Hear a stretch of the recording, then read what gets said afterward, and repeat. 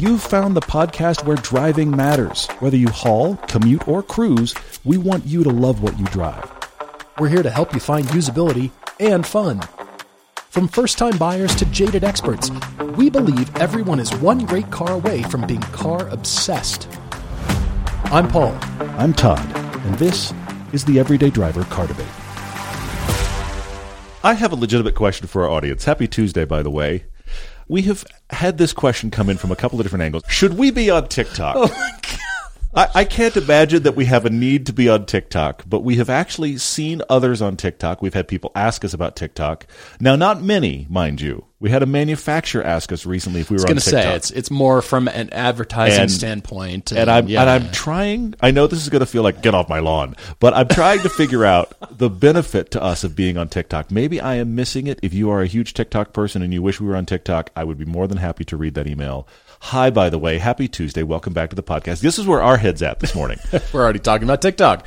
We've got our next podcast episode, which is number 675. That is going to be all car questions live streamed, not on our main Everyday Driver channel, but on the Test Drive channel. An easy way to find that is just simply go to everydaydriver.com. Mm-hmm. The second tab from the left is the YouTube channels, and you can choose either Test Drive if you're doing drive homework, or the main YouTube channel for all the prior videos from seasons, which, by the way, are coming soon.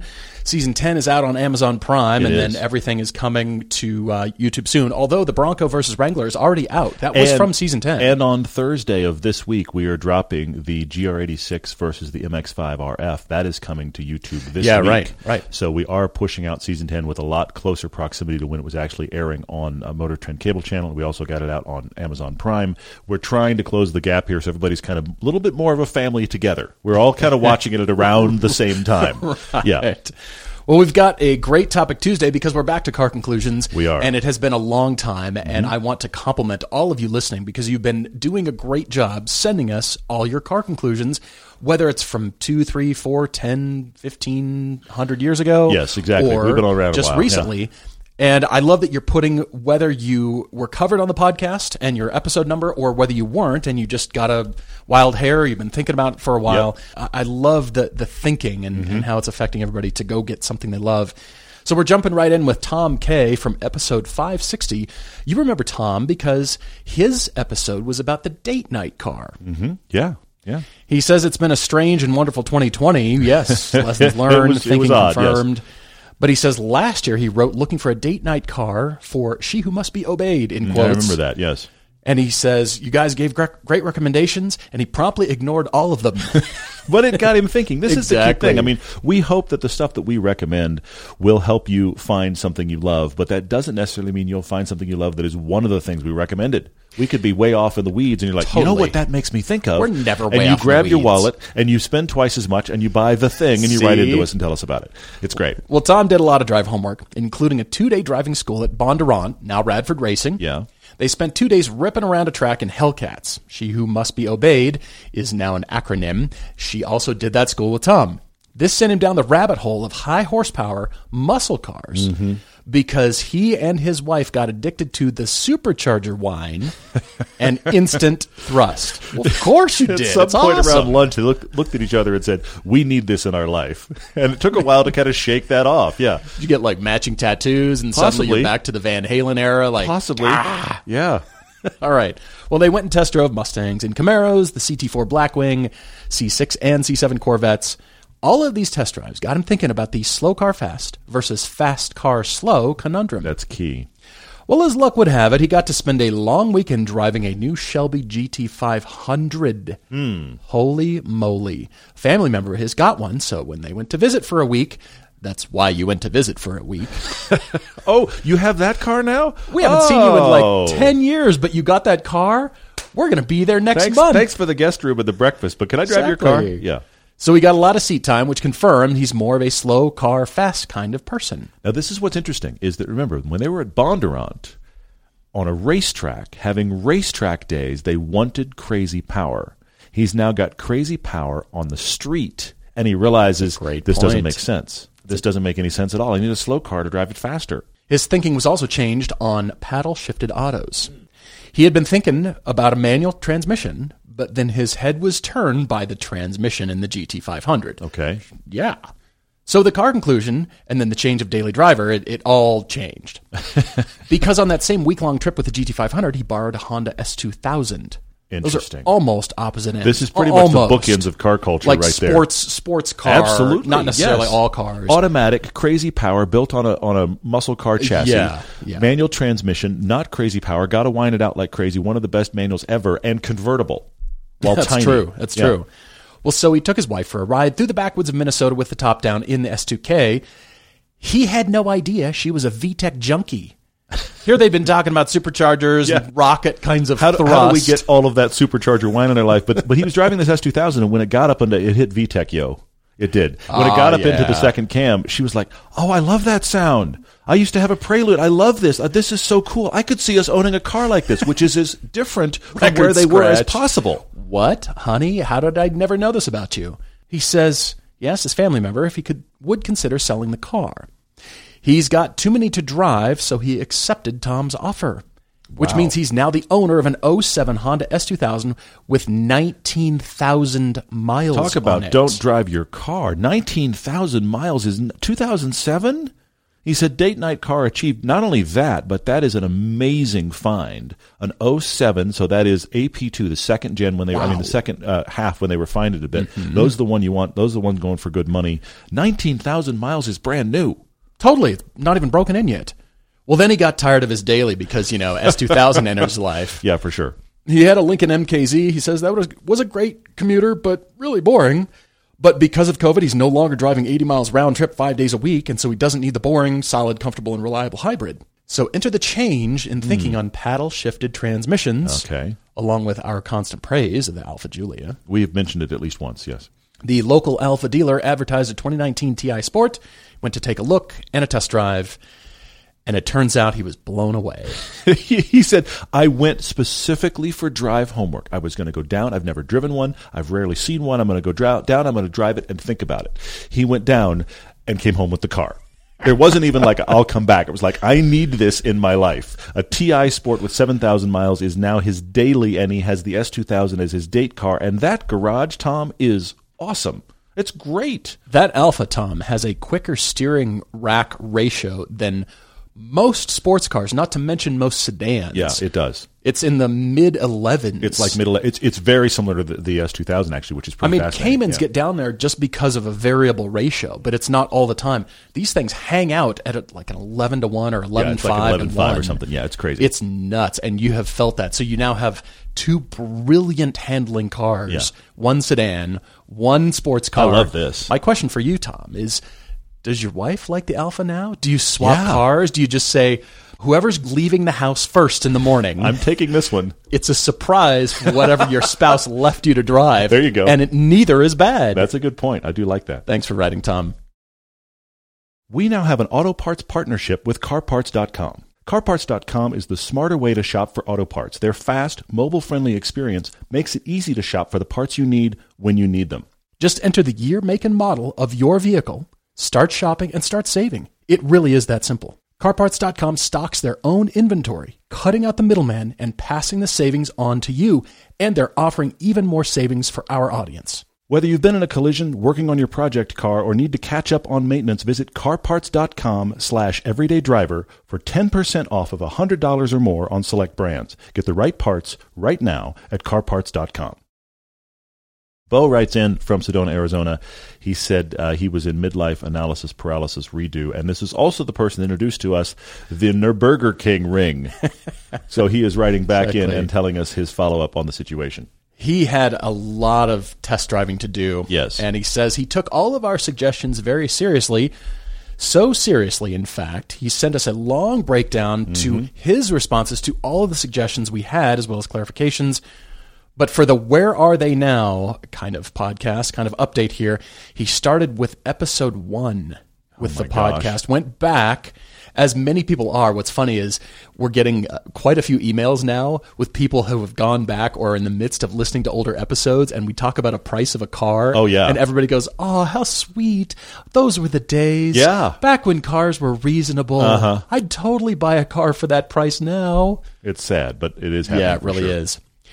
Well, Bo test drove 981 Cayman GT4. It's 2016. Says it was really nice. Checked a lot of boxes, but it was missing the violent thrust he's gotten used to in the Z06. Okay. Hello, supercharger. Yeah. He felt it, well, it felt a little reserved as a result, low clearance. And then he says 718 Cayman GT4s were completely out because, of course, hot demand. Yeah, for sure. Big And markup there. trying to deal with, hey, the dealership called and said the car's in, you better get down here quick. It's selling for $25,000 more. So he went through a lot of that. He also checked out the Lotus Evora GT. Unfortunately, it was the automatic, he says. But he extrapolated what the shifting would be like. He loves the car, but he wasn't quite sure. He said it had the same problem he did with the GT4. Nothing but praises, but just weren't fast enough for him. Okay. All right. Wow. Going to the R8, he says he was dispassionate about it. It's a little sterile for his use case, so he dropped it. McLaren 570Ss were completely out since they were inflated in price, and they were all $160,000 plus dollars. And he didn't want the first gen 12C because those are known for electrical gremlins. I mean, they're really cool when the key fob works properly. We've actually had that experience ourselves. Yeah, right. Yeah. He also found a Ferrari FF for $136,000 because he, who doesn't want a V12? Sure. Let's just get an FF while we're here. Let's just do that. But what's funny is he says the engine was in the wrong location, and the spec sheet wasn't impressive enough to try and risk a used and possibly costly Ferrari ownership. Not possibly. It will be costly. There will be cost. Yeah, bring your wallet and leave it at the dealer is probably the simplest thing to do. Take the car home, leave your wallet. It's like a wine locker at your local club. You just leave your golf clubs behind, you leave the wine there, and you leave your wallet right there for them to use. Well, he also checked out the M2CS. He didn't get a chance to check it out thoroughly, but he likes the BMW Performance Center in Thermal because we determined it was about 5 hours from where he is in Sedona, Arizona. Yeah. He says he thought about the Ginetta suggestion and the Spec Racer Fords. Yeah, you had some sheer track cars involved. They were pretty hardcore, but he says he couldn't find very many suppliers selling them, and he couldn't try them out, of course. He wanted to try them on track, but he's very fond of driving his track car to the track. Yes, which makes those out. Yeah, I get that. He looked into radical race cars, and he says everything was just too pricey at that point. So he decided to go a different direction. Yes. He asked his Minister of Finance a lot of questions, and she had a lot of specific criteria for this new car. Is the passenger seat comfortable for her? Yeah. Is it in close proximity to a OSG, the grab handle? Where is my handle? What am I hanging on to when I become terrified, and how easily can I reach said handle? Does the sound system connect properly to her iPhone or anything so she can play the music she wants? Are there seat heaters and dual zone climate control? Can she be sufficiently distracted with horse ownership? Honey, you don't have to like this car, but do you like this horse? She's a fresh horse owner. That is funny. He said, now, frankly, that is just his wife specifically. But the key thing I'm seeing here is that the really hardcore stuff drops away. Because if you want her to understand why you bought it and go with you ever, or possibly drive it herself, there are requirements you have to meet with her, and some of this more hardcore stuff just isn't going to work. Well, the end result is that he bought a 2015 991.1 GT3 Porsche 911. Okay. He said it was significantly cheaper than the .2, yes, but still had 95% of the things that they were looking for. Yes, it does. 52,000 miles on it. He doesn't have to feel bad for adding more miles, which you're going to do. And that engine was replaced under the Porsche warranty very recently. Remember when they first dropped that generation GT3? It was in the first year or so, they said, we've got to replace all of these engines of all of these cars. This car was underneath that replacement, and the engine was just replaced. So he has a 50,000-mile car with about a 2,000-mile engine. Phenomenal. Well, he couldn't resist, so he bought it. And, as it turns out, that GT3 is cheaper to insure, cheaper on tires, brakes, and some of the other wear items in comparison to a C7 Z06. Interesting. Okay. Wow. Good find, man. Well done. Well bought. And he sent a picture of it. It is silver. It does look great. Please drive it, especially since you've got a new engine in it. And, yes. Plan road trips, get out to the track, do things with that car, and come join us on our Utah adventure. That'd be great. Here's one of those fun car conclusions that happens not because we did an initial podcast about it at all. Brendan's writing in with his car conclusion, having never written us for a car debate, but just listening to the podcast and gleaning stuff. He went out and started shopping, and this is where we go. He spent the last year working his way backwards through episodes of the podcast. Wow, okay. By the way, I think it gets worse in that direction. If you start here and go back... Anyway, I do. There's something funny about if you jump to episode 1 from where we are right now, almost 700 episodes in, and you go, "Wow, these guys have come a long way." But at least then we're getting better as you listen. If you listen backwards, it's like the slow descent into madness. I feel like. But thank you for doing it. I really appreciate it. Very true. Well, he's 34, living in Seattle, no partner or kids in the picture. His ownership history is full of small, lightweight, practical cars for fun city driving, like a 2013 Smart 4.2, a 2010 Honda Fit, and a 2013 Mazda 2. I like your thinking. I mean, I don't love the Smart 4.2, but I love the small stuff for the city. That's great. I love it. It is great. Well, he's been a gearhead all of his life, but it never occurred to him that he could daily a sports car until he listened to the podcast. Yeah, we've talked about that at least twice. We have. Yeah. He resurrects that scene in Dumber and Dumber where the bus full of Hawaiian Tropic models pulls up next to Harry and Lloyd. And then suddenly it dawns on them, or doesn't actually. You'll have to excuse my friend here. The town is back that way. Oh, no. Anyway. So great. Well, earlier this year, he tentatively landed on a second-gen Subaru BRZ, but then he found out about the fussy BMW-style turn signal stock with no detents. Okay. So it just irritated him. Fast forward a few months, and he's now the happy owner of an FRS from 2016. Got a great deal, and he says the car feels almost brand new with only 25,000 miles. Like it. Despite the torque dip, the car feels like a rocket ship compared to his 100-horseper Mazda 2. Because comparatively it is. That's why. That's not just you. That's exactly what's going on there, Brendan, yes. Appreciate you writing, Brendan, and the update.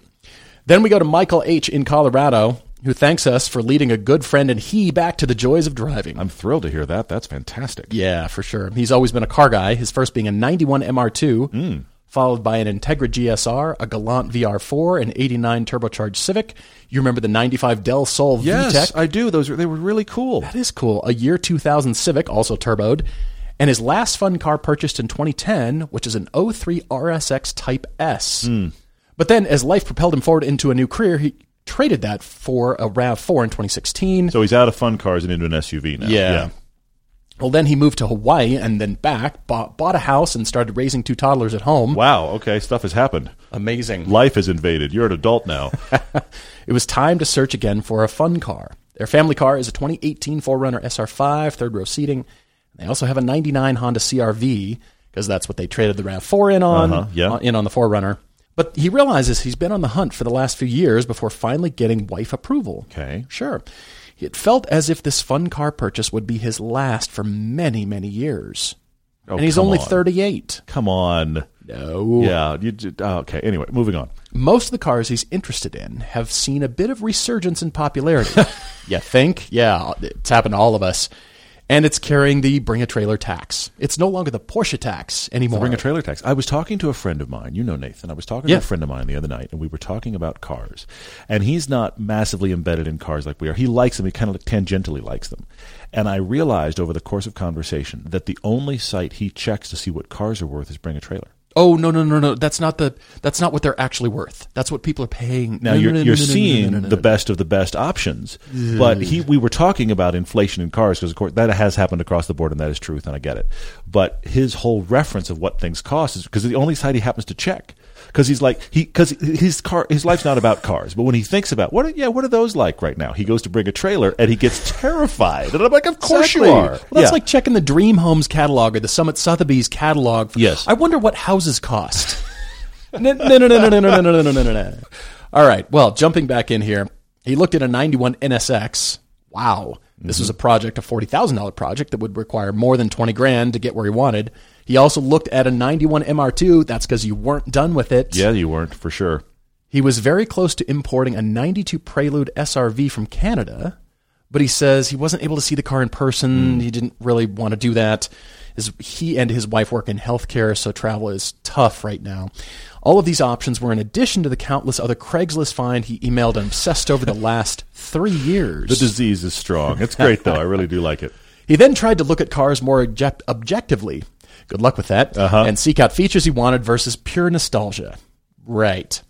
So then when we released that $8,000 sports car challenge from September 2021, it was as if the hunt took a turning point. He suddenly was like, oh, wait, these cars are interesting.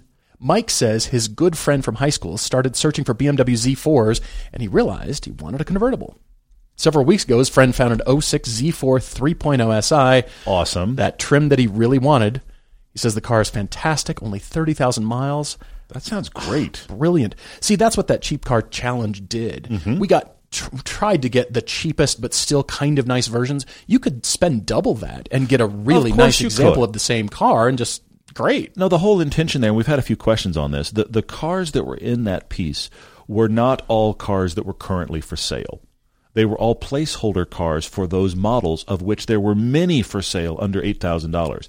The one that was the funny one is the BMW Z3, that we were having trouble finding one that was representative in our area, so we went and bought one with the help of the new owner for less than $5,000. At a shady dealer in Vegas near the airport. Yes, everything that we do that is wrong, we did it again. It wasn't at night, fortunately. It wasn't. But one step further, you and I weren't there. At least with the Maserati was bought, we were there. This one we just chance got on a plane, went down to Vegas, and came back with a car. It was at night out of a bail bond lawyer's office during the day, and then it's a shady dealer at night. This is how we buy cars at Vegas, apparently. So, but we bought that one. But everything else was personally an owned car by somebody that was there, and they brought it. But that car was representative of pages of cars available for under $8,000. That got these guys thinking, got many people thinking. What I like here is that Mike, after his buddy finds this Z4, Mike finds a year 2000 Toyota MR2 Spider in yellow. Now, I like the story already right there, but here's the crazy thing. That car has a engine history related to the engine in my Lotus Elise, but it is not the engine in my Lotus Elise. There is I hate to say common, but I'm going to say known swap where you put the Lotus engine in the MR2 Spider. This 2000 MR2 Spider in yellow already had that swap done. So he has the nearly 200 horsepower, crazy dual cam Lotus Elise engine in that MR2 Spider. He found it already completed and sorted. Yeah, so good that he didn't have any thoughts like, wow, this is not going to be reliable. Yeah. The job was done so well. And it was done by his state's resident MR2 expert. So you know it was going to be great. Yeah. And he had custom coilovers, so he bought it for $12,000 plus some random car parts. $12,000 is a steal for that. Already done with the swap? Kidding. That's great. So now he says he owns a poor man's Lotus Elise, and he sent a photo, and it is in yellow. I know. That buttercup yellow. I know, it's crazy. Never did he think he'd be driving a mid-engine convertible with a red line at 8,200 RPM, and he says the joys of analog and exhilarating driving are back in his life. I love it. But Mike, you did it for $12,000. Yes, you found it. You searched hard, and you did it. He says it's not perfect. It needs a CV boot and a clamp and little things here and there, but he says it validated his search. He didn't have to go spend $50,000 to get that feeling. Well, but he discussed about the fact that he wouldn't have looked this way if it hadn't been for the crazy, ridiculous things you and I do on this show. And he's glad that he was able to connect. This is what we talk about all the time. He was able to connect the reality of he has a normal life with normal budgets and normal needs, but this desire to drive something crazy fun, and those feel divergent. Yeah. Like those two paths will never connect. And he connected it for $12,000, and so did his buddy. Mike, that's awesome. I love it. Matt H. writes to us from episode 408 from June 2019 about the same car, but having a new experience. You know how one time we joked about keeping your same car and buying a new house? That means you moved to a different state near some driving roads and you took advantage of your car. That's almost what happened. The car here. got fun because the roads got better. The car's the same. It's just, this is a more fun car now. Yeah. Since his debate, episode 408, he got married, switched jobs, moved cities, and bought a house. You did all of the things that add stress to life. You did them all at once. But bravo. Okay. He says all of these are expensive things, and the car has remained a reliable constant. It's like he's having a brand new experience in it. It's still a 2014 Mazda 6 with 150,000 miles, but the roads beneath the tires have changed dramatically. So it feels totally different. He's enjoying driving because the surroundings have gotten more fun to drive. And here's the thing we've also talked about. If you only have the opportunity to do Pacific Coast Highway or $1 Million Highway in a minivan, you should still go. If your options don't go at all or go in something that's not fun to drive, you should still go. But here he is in a car he thought was fine, and now the road got great, and the car's kind of cool now.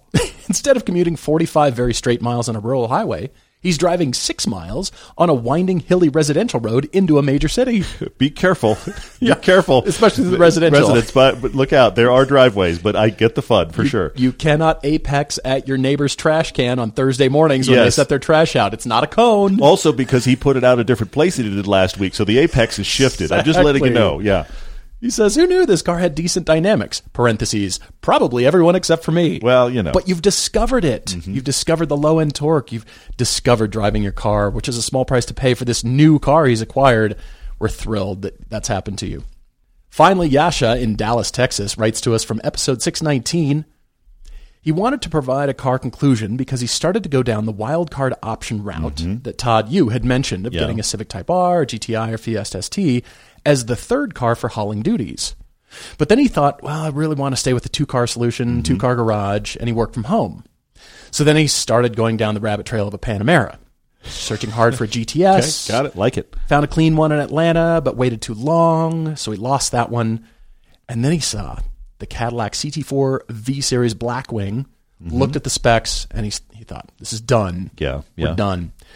Built to his options, a 2022 CT4 Blackwing in manual was $69,000. Okay. So naturally, he called his Cadillac dealer and said, hey, you got any? Sure, we've got 4 sitting on the lot. Yeah. These are unsold. Well, they did have a couple already sold, and they did have some, so they let him sit in it and test fit it. He said, well, yeah, it's okay. And he's He's test fitting rear facing child seats. So they had them that were already sold but hadn't left yet. So he was able to go in, fit himself, fit the rear facing child seats and be like, okay, this is possible, but it wasn't available because those were sold. Yeah, he was ready, but then he thought, well, as they got closer to the delivery date, with supply chain issues, the delivery was changed to the end of January 2022. And then he said, all right, but then he, of course, started looking at other options. Because we're car just people. In case. Yeah, for sure. Mm-hmm. So he continued down the rabbit trail, headed towards Panamera land. Found good ones in the upper 70s. He thought that was a little high. He looked at a Porsche Macan GTS. He drove it, felt great and fast. He even put a deposit on one. Interesting, okay. But as he was leaving the dealership... So wait. He was chasing Panameras. Yes. He drives a Macan, goes, okay, this makes it done. I should put a deposit down on the Macan. And as he's leaving the Porsche dealer, he sees, well, they've got a Mercedes dealer right here, too. I should go over there. And so the committed to the Blackwing. Exactly. The deposit's behind him, still cooling on the manager's desk for the Macan, and he's now over driving a Mercedes. What's over here? And he says, well, they had in stock a used C63S AMG and an E53 AMG. Both of those will be quite fast. Yes. He looked hard at that C63. He always loved it, but he thought the back seats were a touch too small with those two rear-facing car seats. Yes, that would be tough. So he took out the E53 AMG, and he was sold right then and there. So what I want to know, honestly, is, did you drive the AMG you were buying across the street to the Porsche dealer to get your deposit back? That's what I want to know. Did you pull into the lot? I'm wondering if it's like the same dealer group. So, hey, that deposit, can you just transfer that to the other finance unit over here? He had looked hard at my 1M idea, and he found a Gen 1 M2 within budget. But again, those rear seats That's an issue. Small. That's an issue. He liked Todd's idea of selling the wife's Lincoln, getting the Cayenne, because he found one for $48,000 at that dealership where he drove the Macan. But then... she thought, it's unreasonable to get a car more expensive, 3 years older, and more miles than her current car. I can see that logic. Fair enough. In spite of the fact it would have been much more fun to drive, I can totally see the logic. So because he had been waiting on that Blackwing, he went ahead and bought that E-Class. He was glad he did, as his son was born 4 weeks early. And he says already he's needed to use that car to haul both kids around, and all 4 of them fit great. I love it. That's great. Yasha, thank you so much for writing. Really appreciate it. Continue to send your Topic Tuesdays, your car conclusions, and your car debates. everydaydrivertv@gmail.com. Love hearing from you guys.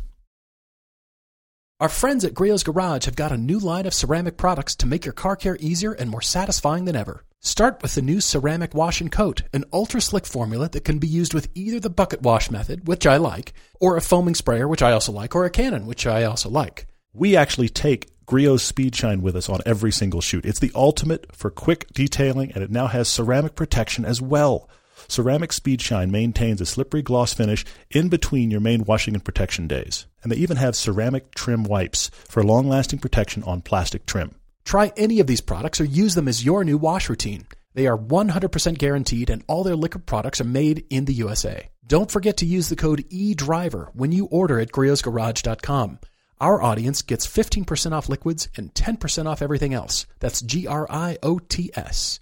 Enjoy the finest quality car care products you can buy at griotsgarage.com. Now we have a fun car debate from Max, who's writing in, and it's Max is the latest person to write in and make me feel like I was a car guy that didn't do it right when I was younger. Because I was a car guy, big time. I was that kid before I was driving. I knew all the stats. And I meet kids that were my equivalent now at Cars and Coffee, and they throw stats at me until my eyes glaze over, and I just think, you know what, I got to come back to reality because I was that kid, okay? So I was definitely that person. And then I, inherited a string of boring cars, and it felt very, very far away. So I didn't get into fun cars until I was late 20s, and that was a Nissan 300ZX non-turbo used car, automatic. But at least you did. I did, and that's eventually, let's be honest, the progression leads to this show. But what's funny is we're starting to get emails now from people under 25 who have already driven and own lots of interesting things, and the stuff they're looking at, I'm like, you're kidding me. And that's where we are with Max. I know. I was the same way, but money is an issue. For sure it is, of course. It depends entirely on the kind of jobs you get. What this means is that my job choices in life were poor. That's really what it means. I went chasing the film industry, and somebody else went into something else and was like, I have money now. And I was like, well, that's nice for you. Well, Max lives in Toronto. He's a relatively young guy. Yes, absolutely. He's 24. He's looking to upgrade to a new fun car. This car has to be somewhat usable in the snow because Toronto. Okay. He doesn't have space to park another car. He also doesn't drive to work every day, so this is just for road trips and groceries. Okay, yeah. He has a 1978 Volvo 242 GT. Okay. 242 GT, which he drives all year round, and it's been great. Extremely reliable, easy to work on, kind of fun to toss around. And he says he likes the smaller, lower horsepower cars like his father's 944 and finds a lot of the newer cars to be too big. Okay. They've got a car lift at home, and he's half decent with a wrench, he says, so he doesn't mind working on a used car. He's looking at about $30,000 for a budget. Max, that's fantastic. At 24, excellent. I was driving a Honda Accord. Yes, but what's crazy is... Which is fine, but I wasn't even close to thinking like you are at this age. No. But he's looking at enthusiast icon cars. He was looking at old Evos, maybe an STI, and then he starts to go off the deep end. 996, 911, the much lauded and fantastic king of the M3s, the E46 M3, maybe an E92 M3. You should get the E90 and really shock people.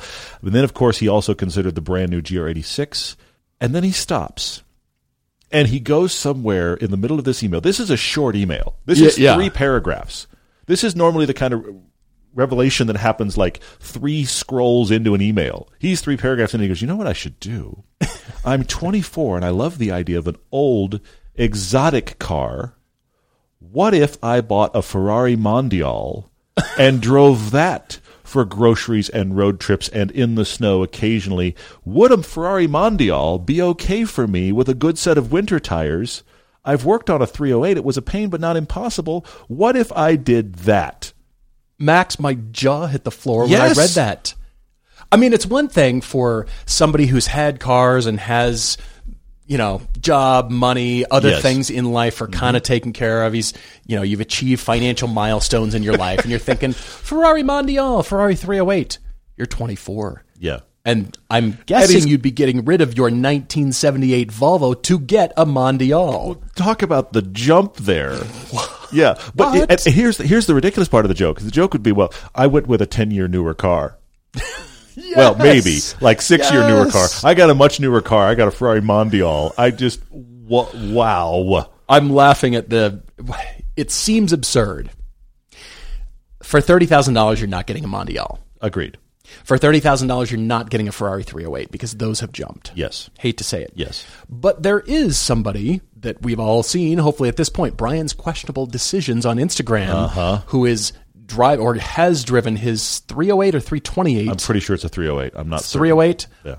up to, I think, almost to Barrow, Alaska. Yep. To the oil fields up there. And it did it. It was fine. There were many stops and much maintenance along the way. Yeah. But the photos are epic, and he did it. It's astounding to me.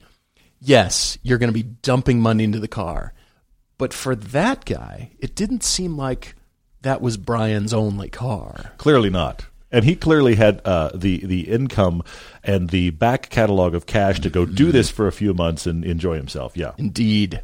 So for a Ferrari, an older Ferrari, to be your only car, that's a tough one. It's really tough. I'd almost say get an even newer car, which would still be 20 years old, and just do a cheap sports car. Just pick one of the ones out of the film that we did, out of the $8,000. Oh, sure. Yeah. And live with that. Because, yes, you can daily, you can do the road trips and the grocery getter and put it on winter tires and get around in the snow. You could. But I'm worried for you that this will be the money dump that you at your age doesn't want. I've joked about it, but man, Mondials, just to get even a late 80s one, not to mention the early 90s, which are the real desirable ones. Yeah. Those are 50,000 and up. They might be even more than that. They might be closer to 70 at this point. Whew. And to keep that running like a car you're used to just running like that Volvo, I'm kind of not surprised that Volvo just runs. I agree. Yeah. But it isn't going to be like that.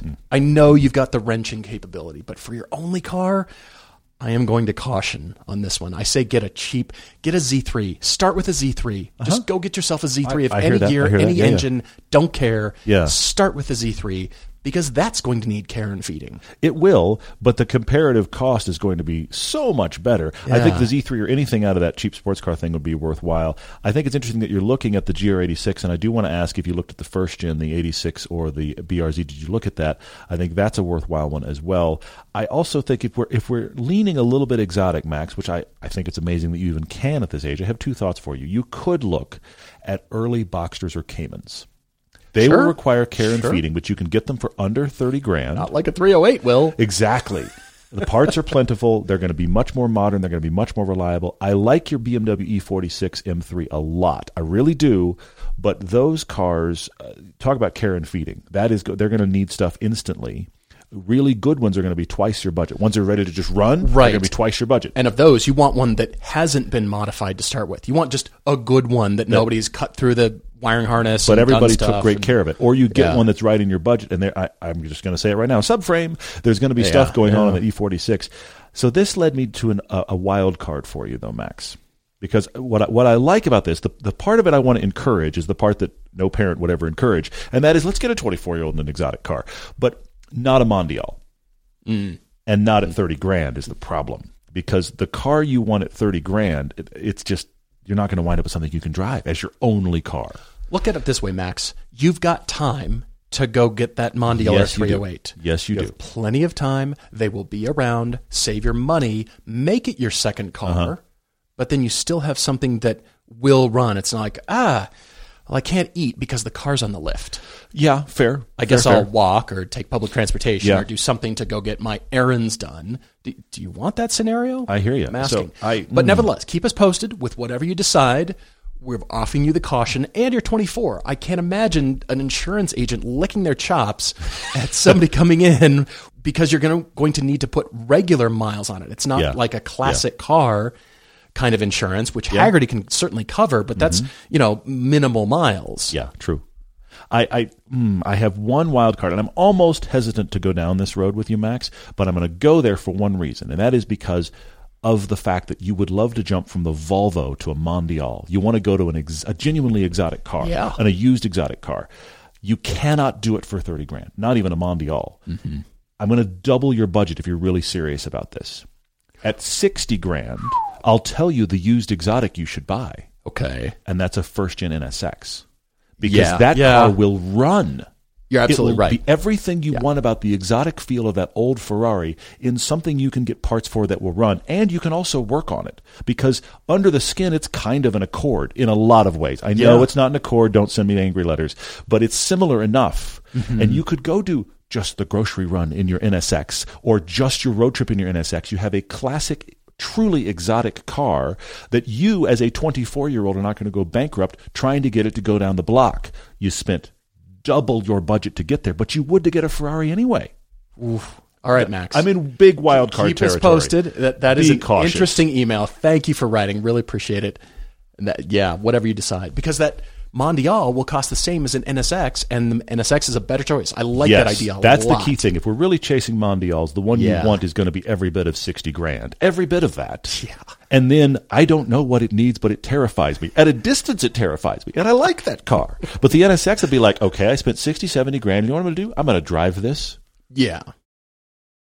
Cars are made to be driven, and we can't imagine a future without driving cars we really love. Luckily, the folks at Haggerty feel the same way. That's why they support this show. One of the many things Haggerty offers for people who love cars is insurance for their enthusiast vehicles, but that also includes classic cars, trucks, motorcycles, collectibles, and even boats. They also protect raced vehicles off the track and can even insure vehicles on the track for HPDE events and track days. In fact, we use Haggerty Track Day Insurance every time we drive the Cayman and Elise on our local track, and it adds huge peace of mind. Learn more about Haggerty and quote insurance at haggerty.com/everydaydriver.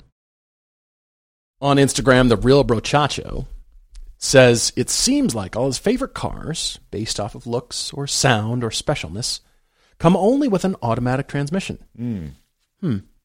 However, he absolutely loves driving manual and feels like he's in complete control of shifting and everything else that makes it so fun. Okay. Well, absolutely. That's why we all love manuals. But his question is it worth the sacrifice to own a car he really wants, to not get the manual and get it with the automatic, or will he always be longing for a manual transmission? The answer is, Brochacho, you will always be longing for a manual transmission. Thank you for writing. Good to have you listening. Well, that's because, yes, you can get into one of your dream cars for probably less money because they're not as popular, but you will always have that, I wonder about that. I'm just not sure. Look, the automatic on a 928 was built by Mercedes, and it makes the car faster off the line. My car is not that fast off the line. I mean, it's kind of slow. I'm kind of, people behind me are like about to drive into the trunk. But the manual transmission just makes it so interesting and engaging. And it's not even one of the good Porsche manual transmissions from later on. It's okay, but it's not that great. But it's a manual, and I love shifting, and I love that character that it gives the car. Yes, the automatics, if you aren't able to drive manual transmission from a physical standpoint, get the automatic. I mean, that's where the sweet spot is. But for you, I think you will be longing for that manual. By the way, because we do this while we're actually on the podcast, I did pull up listings of NSXs, first-gen NSXs. Oh, did you? While we've been talking here. I'm curious. And some of them are, they used to be, they had dropped like 50 4 or 5 years ago. And a good one was like 60, 65. And the best one on the planet was 80. Okay, that whole thing has climbed $20,000. You can still get them for 60 to 70. Add $20,000 to all of those levels. You can still get them for 60 to 70. But here's what's blowing my mind: I have a Zanardi edition in front of me. That was the special edition. Yeah, it was like 03?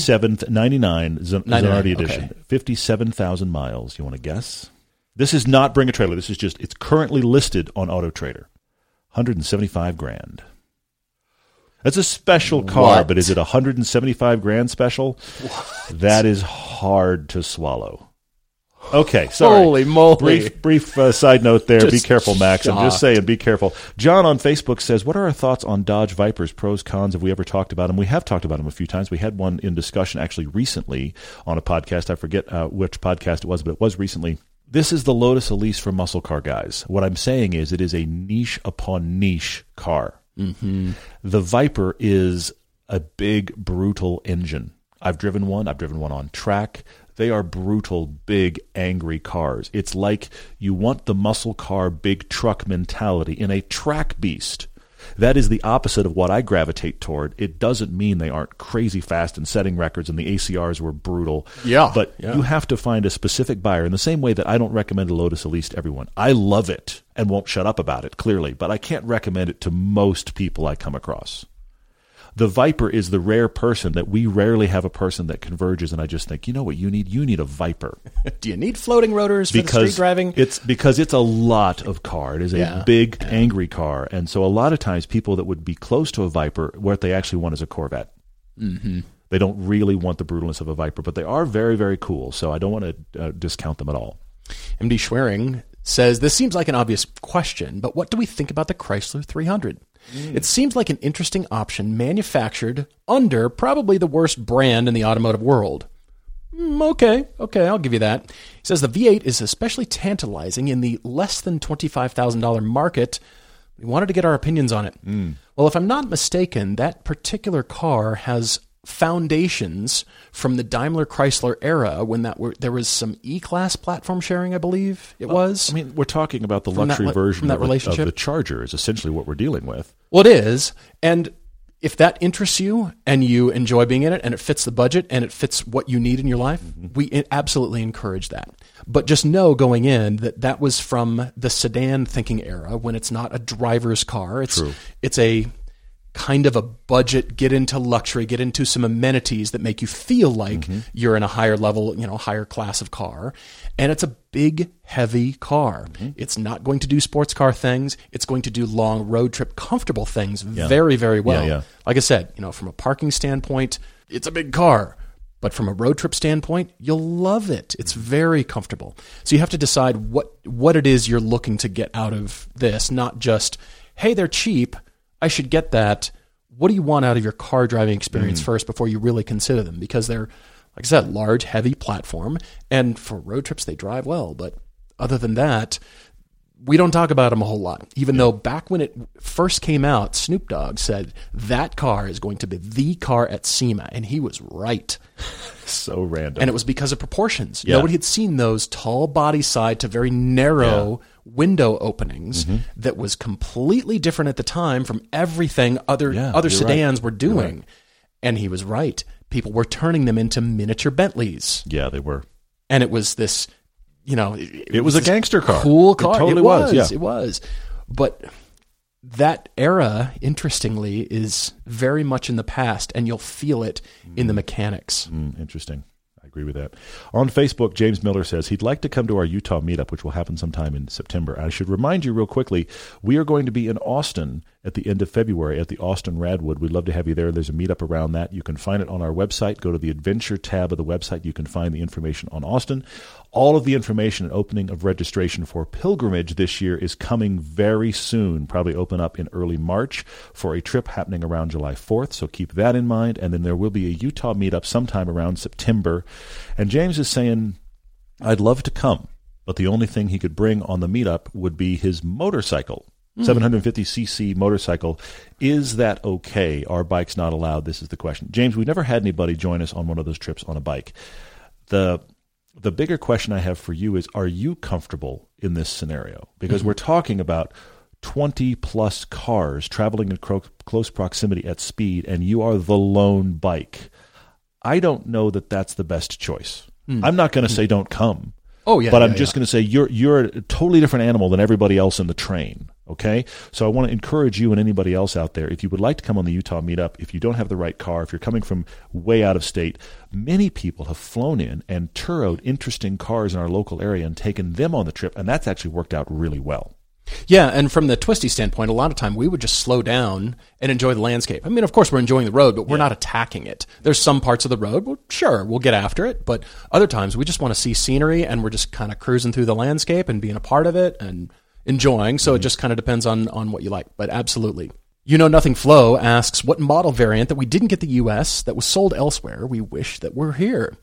Everyone seems to go crazy for what they can't have. Isn't that the case? He gives examples of Honda Fit shuttles and Chevy SS Utes and that kind of thing. Yeah, wagons are high on the list, but I got to start with the Renault R5. Oh. The R5 Turbo, and then what that's turned into from the hot French manufacturers, or the hot cars that they've done. Yeah. Specifically that Alpine A110.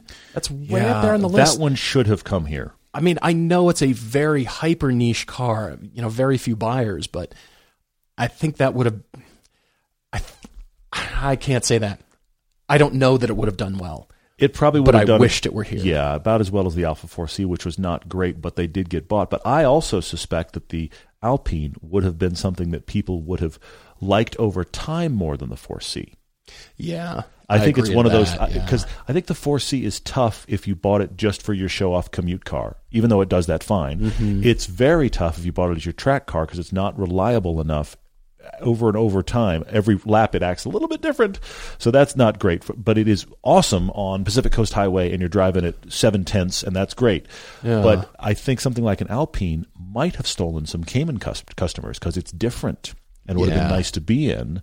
I like that one a lot. That would have been great. Which is why people buy Maseratis. It's different. Yes. Are you sure? How different do you really need to be? That's the scary part. Rescue Pet Motorsports says that 996 911s, now those are the late 90s, really early 2000 911, like 96 to 04 or something like that. The 996 911 prices have climbed to the point where a decent one is just over $30,000. Would we consider one over the brand new GR86, which loaded out is going to be just over $30,000? As much as Chance will yell at me, no. I would not get that generation in a 996 911.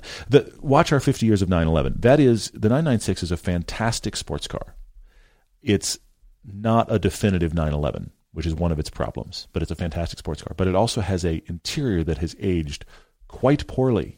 So you're comparing that to a car that's going to have all the benefits of brand new. I feel like when you buy an old car, we're dealing with this right now with our cars of the past. You buy an old car, if the interior is kind of interesting to be in, you give it a little bit more of a free pass. If the interior is bad, then I think you're more aware of all of the old carness of it.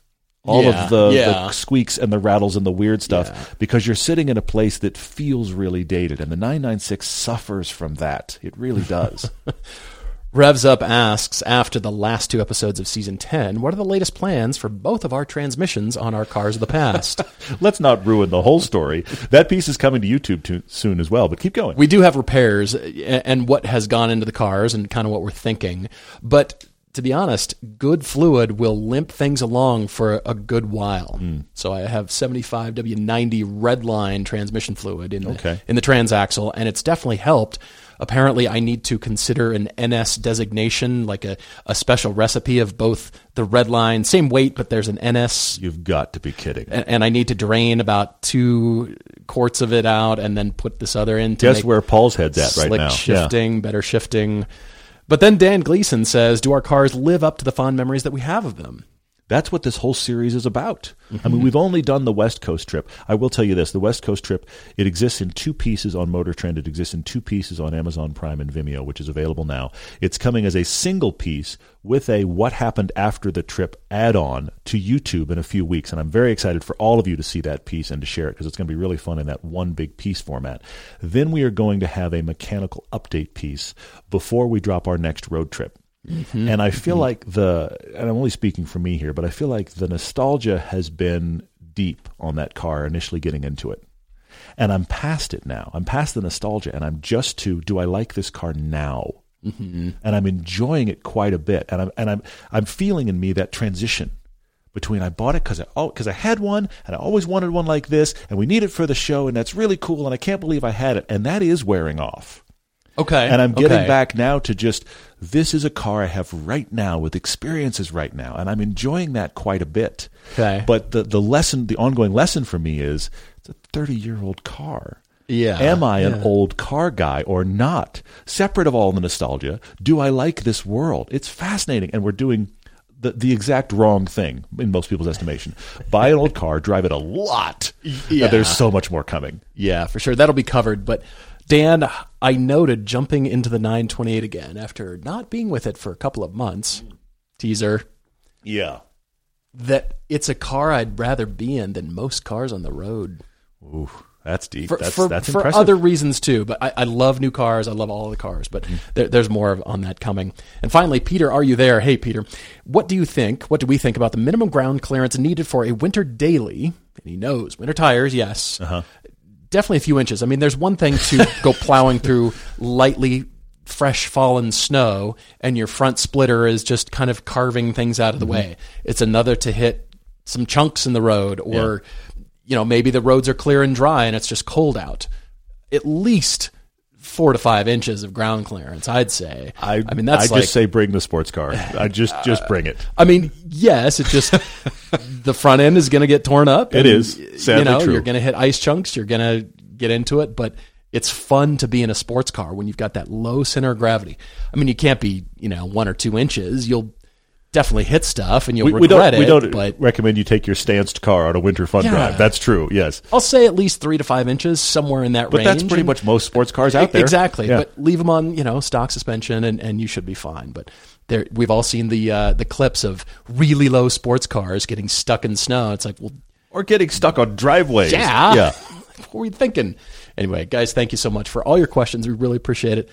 Always looking forward to next time. And that Cars of the Past piece it's going to be fun. It's going to be very really cool. excited to have that on YouTube. And when it does come out, please share that. Yeah, we'd love for you to watch it again because it is going to have extra stuff in it. And it's a different piece to watch it all in one. It has a different cadence, which I really, really like. Please remember, coming up next podcast on Thursday night, it'll be 9 p.m. Eastern, 6 p.m. Pacific. We are going to do a live stream on the Test Drive Videos channel on YouTube. So please join us for that. It will be all of your questions for about an hour. Make it a great day. Cheers, everyone.